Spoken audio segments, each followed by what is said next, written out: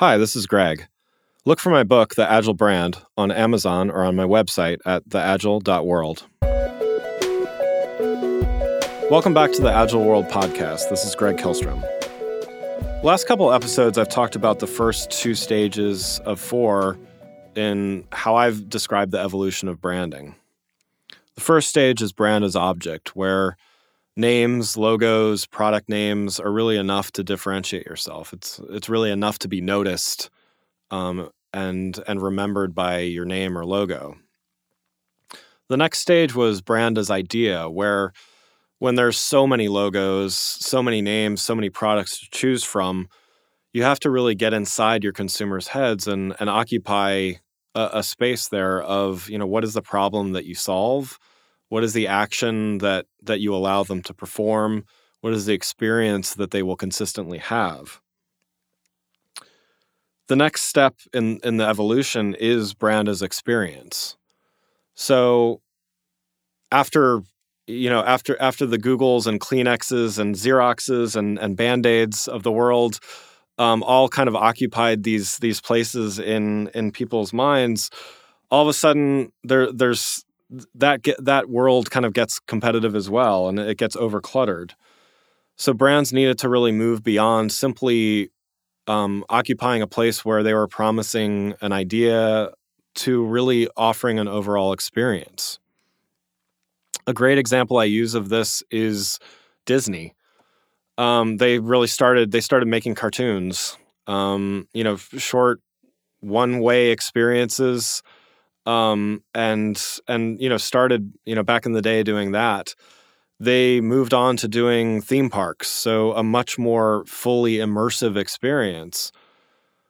Moved on to more, even doing even more feature films, doing interactive work, all of that. So much so that now they teach other brands about experience and how to have better experiences.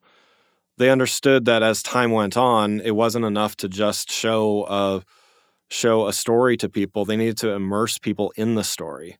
If they gave people characters to embrace, characters to dress up like, to participate with, to interact with, all of those types of things, they really drew people into that.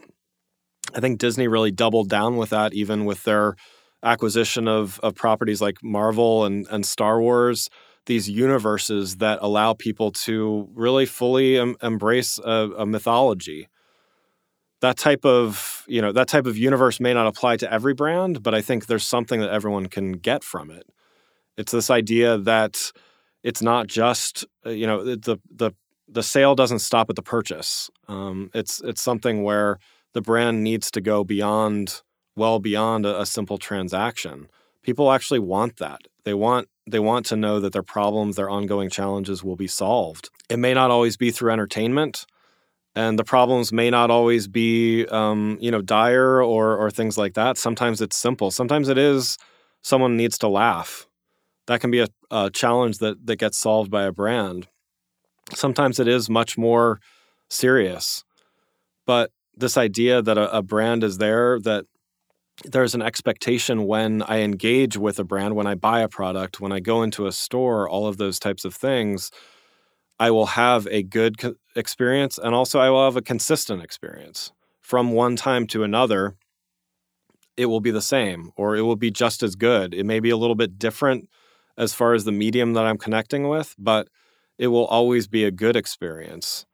That shared vocabulary that I talked about several episodes ago, when I talk with someone versus when I chat with someone online versus when I go in a store, talk on the phone, a consistent vocabulary, a consistent tone, and a consistent personality is expressed through messaging, through conversations, through all of those types of communications.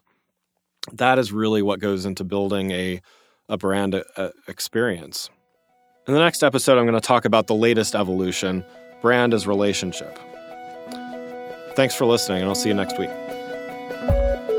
If you enjoyed this episode and found it helpful, please rate the show on iTunes or contact me through my website at theagile.world. You can find my books, The Agile Brand and The Agile Web, on Amazon and on my website at theagile.world.